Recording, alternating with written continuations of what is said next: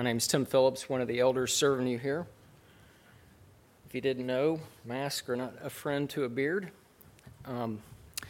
Our scripture this morning is going to be taken from Philippians. We'll be reading starting in verse 12 down to verse 26. And I'll give you a second to find that if you don't have that. And now, as our tradition, if you are able, I'd ask you to stand in the honor of reading God's Word. Philippians 1, starting in verse 12. I want you to know, brothers, that what has happened to me has really served to advance the gospel, so that it has become known throughout the whole imperial guard, and to all the rest that my imprisonment is for Christ.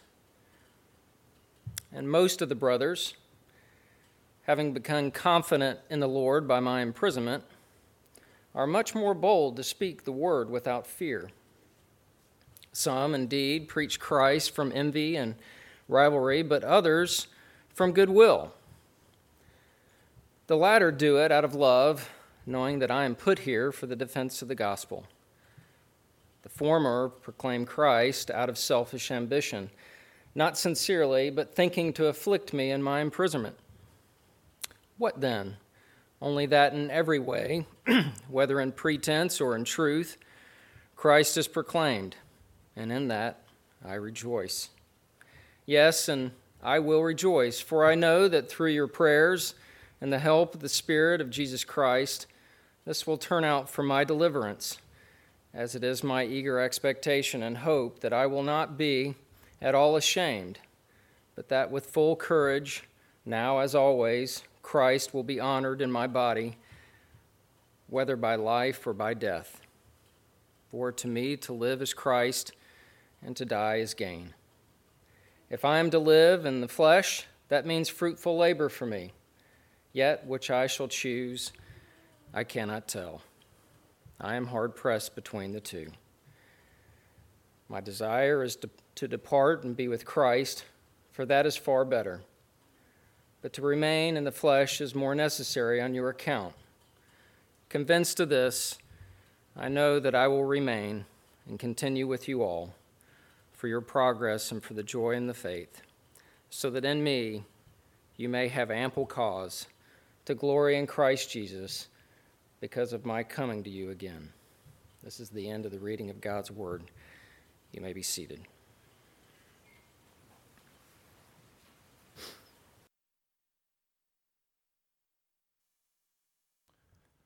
Well, good morning. If you would turn to Philippians chapter 1. And before I jump in, I do want to share, I heard news of two births connected to our Redeemer family this weekend. Laura and Will Henson, who were members of Redeemer but have moved back, gave birth to their daughter Nina. And I also heard that Travis Tucker and his wife Catherine gave birth to their son Ford, making David and Shirley grandparents. So we rejoice in that.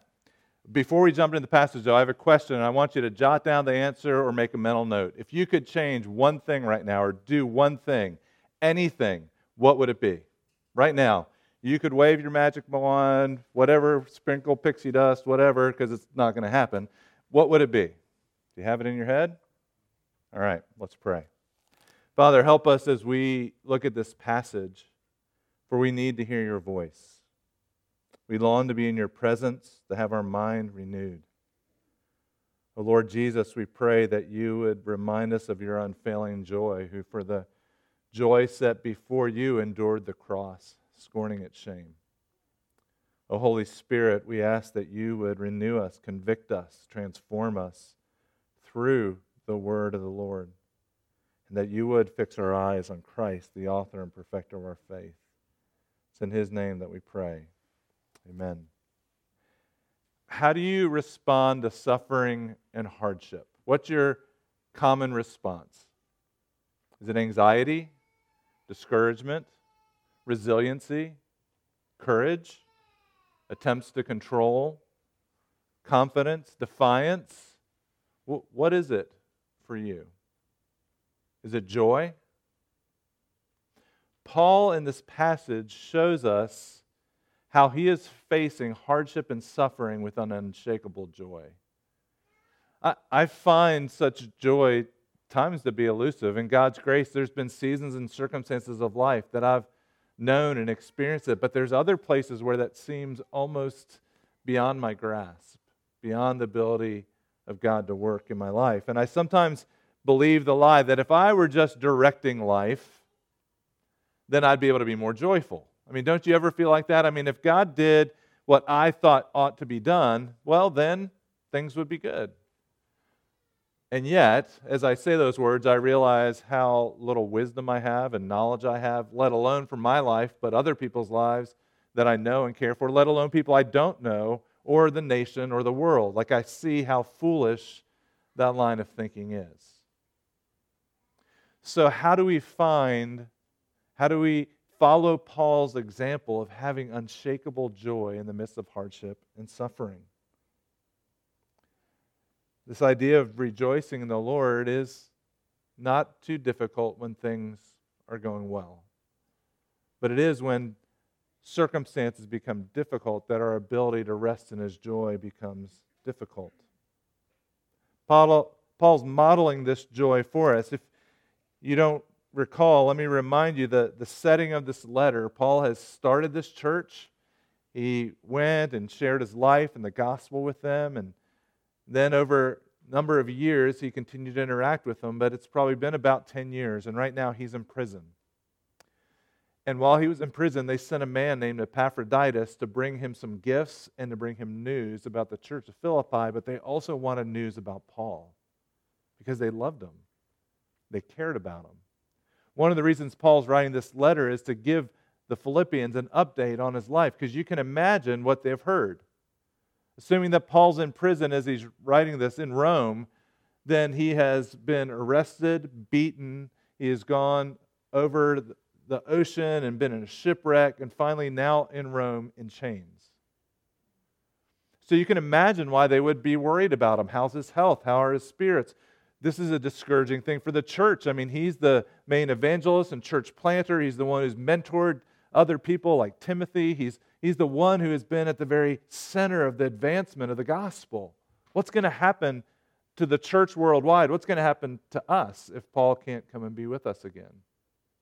So they're concerned about Paul. They're concerned about the church. They're concerned with their relationship with him. And so part of Paul's response is to tell them how he's doing. And yet, even as Paul addresses their concern for him, he's directing them beyond himself. It's almost as if Paul's taking his chains and he's saying, don't look at the chains. I want you to look through the chains. I want you to look through those gaps. I want you to see what I see what I believe, see what I think is happening.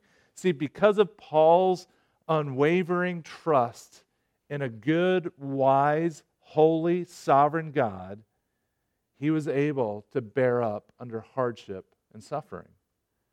When he said in verse 6 of chapter 1 that I know that God's going to bring to completion what He has started in you, that wasn't just true for Paul or for the Philippians, but for all of his church, that the grand plan of God's creation, fall, redemption, and restoration will not be stopped, even by Paul's arrest. And so Paul is trying to encourage them and to help them look beyond that. And so part of what he does, he says, look, and listen how he uses the words, I want you to know brothers.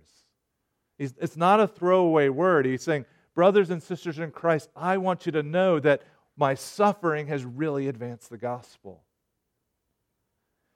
Again, Paul's able to have this perspective that the hardships he's endured, the beatings, the shipwreck, the imprisonment, he can look and say, but here's how the gospel has gone forward. In particular, he says, I want you to know that the whole imperial guard have seen that my imprisonment is for Christ.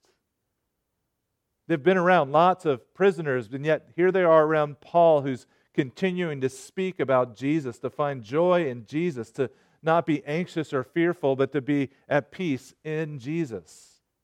He says, so the gospel is gone. It's been able to be proclaimed to them, a place that I wouldn't have anticipated the gospel going. God brought me here, and God has brought the gospel there. And then he also says, but I want you to know the gospel advanced too, because it's given some of you brothers and sisters in Christ encouragement to boldly speak the word without fear. This is important for us to hear. See, Paul is telling the church, I'm not the only one who's supposed to be speaking about Jesus. You don't need to be afraid. If I can boldly proclaim Jesus, even in chains. Do you see how it gave them courage? You know what? I'm not in chains. I don't have the same threats. I can tell other people about Jesus. I don't need to be afraid. And even if that were to come my way, God would be with me. See, Paul's trying to encourage the church. He says the gospel's advanced because they're not just relying on me now. You've been encouraged by my imprisonment and my faith that you can go and proclaim Jesus. So in the midst of good times as well as hard times, do you have that courage, that joy, that confidence to proclaim Jesus, to talk to other people about Jesus at work, in your neighborhood, on the soccer field, on the baseball field, wherever you are? Do you see that God has placed you there to advance the gospel? We don't have to wait for these special moments, for these special events, or these times where they ask you a question. You can look and say, do I have opportunity to bear witness to Jesus? And so Paul's able to say, I see it. I see the gospel going forth. Over the last week, I've gotten a couple of updates from some believers in China. One's from the church we've been praying for, Wang Yi's church, Early Rain Church. Wang Yi was arrested a couple of years ago for preaching the gospel, and the members of the church continue to be under persecution. And there was one sister in Christ who was brought in for questioning with her nursing child and her other child who's a couple years older. And she recounted how on the way in the police car to questioning, she and her little one sang hymns. And then she was questioned for several hours in very harsh ways. And then she was out sitting with her kids on a couch, and she was just singing hymns and had the opportunity to talk to other prisoners about Jesus. And it happened that one person who walked by was also a follower of Jesus and was able to be encouraged by her witness. Another church in a town in China, while they were in a service like this, police came in. They disrupted the service. The service was still able to continue, but they were making noise. They were trying to disrupt it, and yet they continued. And at the end of the service, they took the pastor in for 5 hours of questioning based on an illegal meeting during a pandemic. And he said it was a joy to be able to bear witness to Jesus.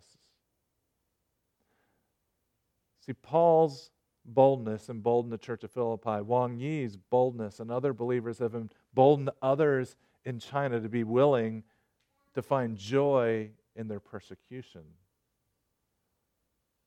See, our joy doesn't need to be based on our circumstances. And Paul's giving us a model of what that looks like in hardship. And we have some examples, thankfully for us today, of faithful brothers and sisters in Christ. But Paul's hardship and suffering wasn't merely that he was imprisoned. One of his sufferings was a divided church. Look at verse 15. Some indeed preach Christ from envy and rivalry, but some from goodwill. The latter do it out of love. They know I'm put here for the defense of the gospel, but the former proclaim Christ out of selfish ambition, not sincerely, but thinking to afflict me in my imprisonment. You can imagine as Paul's in prison for preaching the gospel, and others in some way, we don't know very much about it. It's a long time removed, so it's hard to say what this wrong motivation or why they were doing it. But it appears they were believers, because Paul says later, he says, I can rejoice, even though their motives were bad, that Christ was proclaimed. So it's not a false gospel that's being preached here. I don't think it's the false teachers he's going to talk about later in the book. It's believers who wanted Paul to suffer in some way for whatever reason. Now, I want you to jump back with me to Paul's prayer, because part of what Paul's doing, not only is he giving the Philippians an update on how he's doing, he's heard what's going on in the church of Philippi, and he has some concerns. He has concerns about a divided church, and so he's going to put himself out as an example of how to live in a divided church. He's actually going to hold out Epaphroditus and Timothy as examples as well. But listen to how he prays for the church. For God is my witness. This is verse 8 of chapter 1. How I yearn for you all with the affection of Christ Jesus. First off, he's reminding them how he loves them in Jesus. How he has a similar love, sacrificial love, longing for their good. And he says, and it's my prayer that your love would abound more and more with knowledge and all discernment. Because Paul's beginning to hint, I think that's a problem. It's not just a general, I want everybody to have love, I want everybody to grow in knowledge. Paul is speaking to some of the issues and struggles in Philippi, and he's saying, I am praying that your love would abound. Well, why is that? Because in the midst of what he's experienced, a divided church where some are against him, Paul knows that we often don't act in love towards one another. You know, the passage that's often used in weddings, which is fine, but was written in the context of a church that was actually divided, it defines what love looks like. And so while they're preaching Jesus, there's some animosity or struggle with Paul, and I can hear Paul almost saying, look, I'm praying for you to abound in love, and this is what love looks like. It is patient and it's kind. It doesn't envy or boast. It's not arrogant or rude. It doesn't insist on its own way. It's not irritable or resentful. It doesn't rejoice at wrongdoing, but rejoices with truth. It bears all things, believes all things, hopes all things, endures all things. Paul is praying that the church would abound in such love in the midst of division. He says, I am praying this, and he is modeling how that should look like and what it looks like in the midst of this imprisonment. In 1984, John Stott wrote a book or commentary on this, and this is what he said. He said, divisions in our church remain one of the features of our day. It's not new. Paul knew division. The church throughout the ages has known division. Right now, the church knows division and all that's going on in our nation and the world. And the question is, how as we believers are we supposed to live in the midst of this tension? How do we function as the body of Christ? One pastor said this, it's very easy to develop a streak of bitterness in our spirits when we see the errors of other professing Christians. And the result is an unattractive harshness which does not commend Christ. We learn from Paul that false motives and even errors in others need not produce an un-Christ-like temperament. So long as the one concern of our lives is to honor Christ, we will be safeguarded. It's so easy when we see others' errors, others' words, others' failures, to become critical and judgmental and to speak in ways that are not like Christ's temperament. Yeah, there's faith, there's hope, but above all is love. And if I don't have love, I'm just a clanging cymbal. And so what are our words, spoken, written, felt? What do they translate, communicate as the nature of Christ? Another pastor said the one thing that's going to unite churches worldwide is of diverse people is going to be the gospel. I heard someone make this comment. In America, the church has been growing, and it's been not in a season where there's no persecution, so people join churches based on their differences. It's a marketplace of churches, so I want to find a church that emphasizes this, or has this ministry, or has this view of polity, or this. And we aren't emphasizing where we as churches, worldwide, nationwide, citywide, are united on the basics and the fundamentals of the faith. We become so fractured and isolated, we now know each other more for what we're against than what we're for. What unites us, Paul says, what he is able to find joy in, look at verse 18. Even though people preach in a way that would hurt me, I can rejoice because Christ is exalted. For Paul, his unshakable joy, his primary principle was that Jesus be exalted. For that, I rejoice. Now, Paul has an uncertain future. I don't know about you, but for me, one of the times where it's hard to have an unshakable joy is an uncertainty. If you give me a path, if I know what the outcome will be, even if it's terrible, I can walk through that path. But for me, uncertainty is one of the bigger struggles. Paul doesn't know what's going to happen to him. He doesn't know if he's going to die in prison or if he'll be set free. And yet for Paul, he is able to transcend where my anxiety is because he says it doesn't actually matter whether I'm set free or I die. Look what he says, verse 18b. I will rejoice. So he's saying, I rejoice because Christ is exalted. That's one of the reasons that I can have unshakable joy, even in the midst of personal hardship and suffering and division of the church. But the other reason I can rejoice is that I know because of your prayers and the help of the Spirit of Jesus, I'm going to be delivered. See, Paul's laying out for us principles that guide his life. He says, I am going to rejoice in Christ, I'm going to depend on Christ, and I am going to honor Christ. And Paul says it this way, whether I live or whether I die, I'm going to rejoice in Christ, depend on Christ, and honor Christ. See, for him, there was something that was ultimate.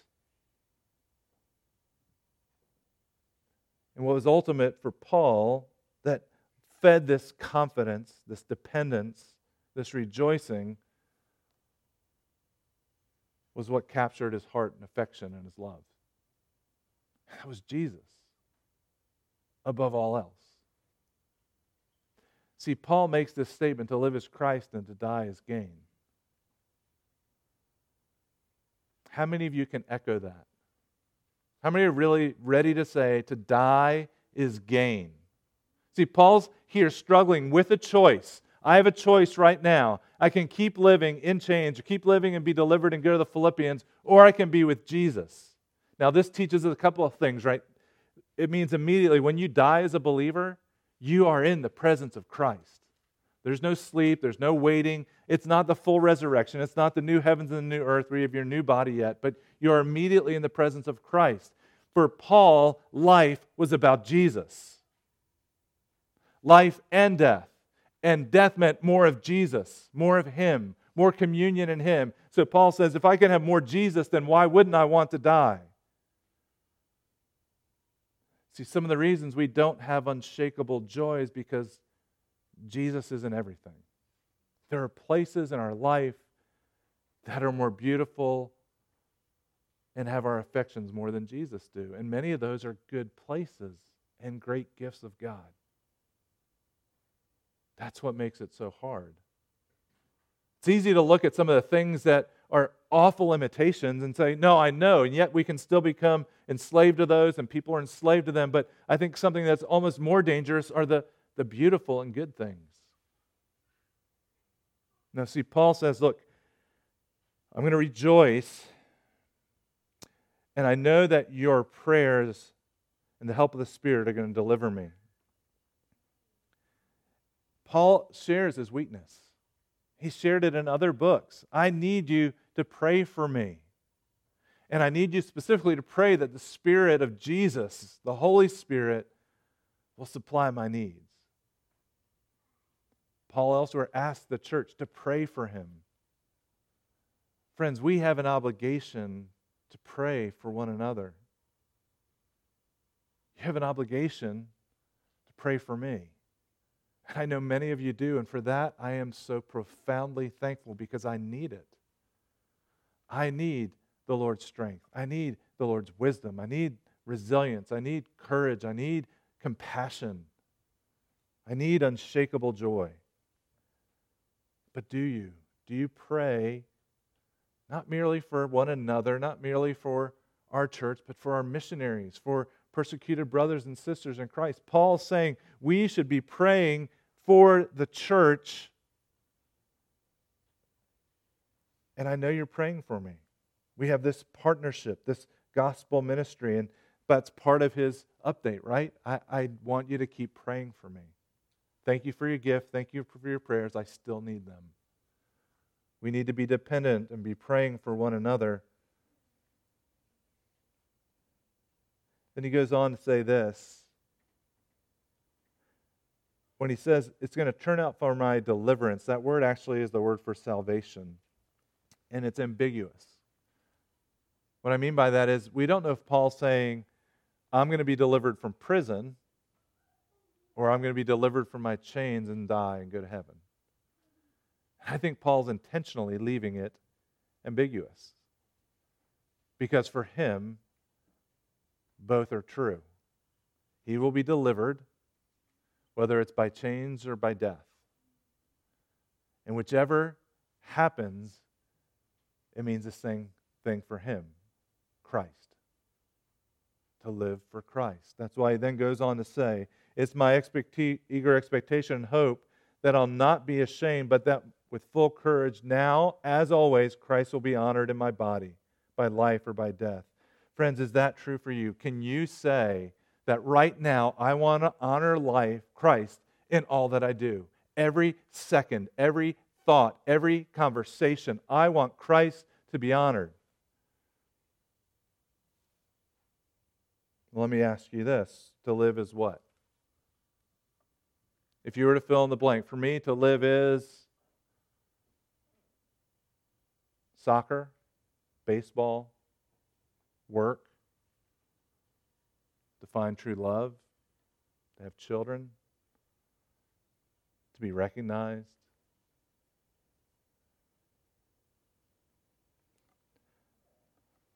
How would you fill that out? Let me go back. Remember when I asked you if you could change one thing? Do one thing? What was it? Fill in the blank. To live is that one thing you wanted to change, the one thing you wanted to do. You might say, well, that's not fair. You didn't give a setting. You didn't give a context. What I wanted was good. I wanted the pandemic to end. Or I wanted world peace. Or whatever it might be. Or you're just like, I just want to, have Chick-fil-A for lunch, but it's Sunday, so I can't.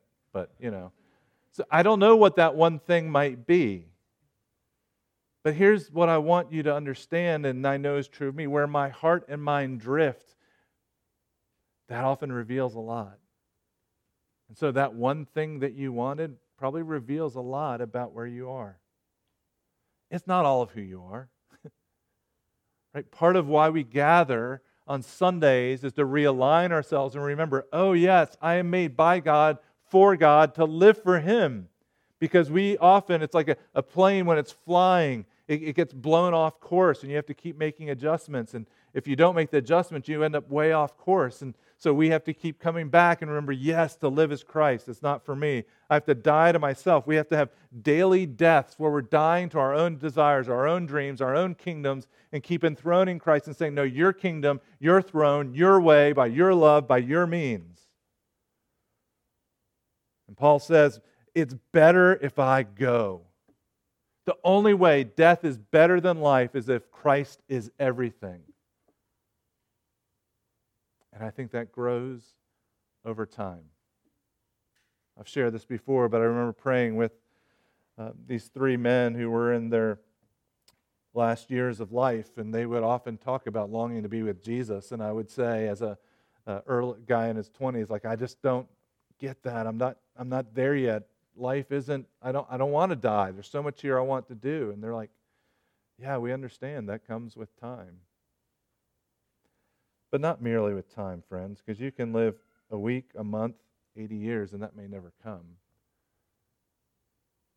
See, Paul's saying Christ must be your life. You must trust in Him. You must rest in Him. You must claim Him as your Lord and Savior. And then as that becomes true, more and more He shapes your desires and your hunger to live for Him.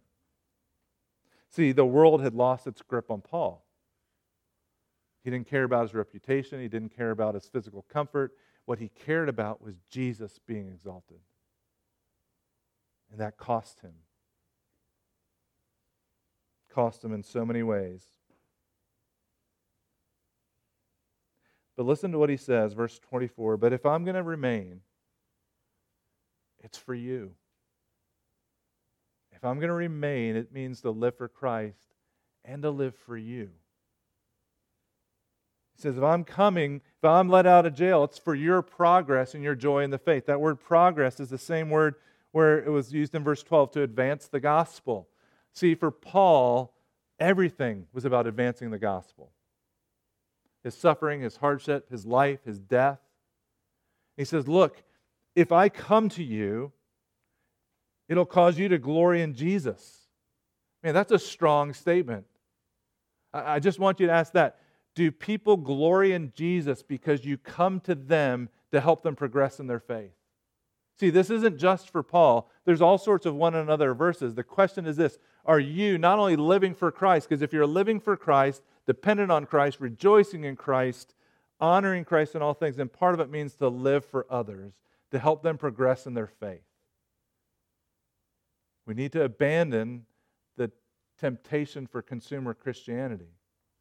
As you're engaged in worship, community group, Bible study, prayer groups, friendships, you are there not as a consumer, but to give, to be able to share, to be able to impart, to help, to grow. You are God's means to disciple and grow people to follow Jesus.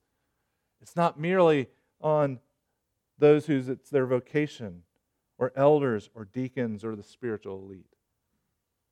You're to live for others. You must glory in Christ more than your own glory. Because death is then gain.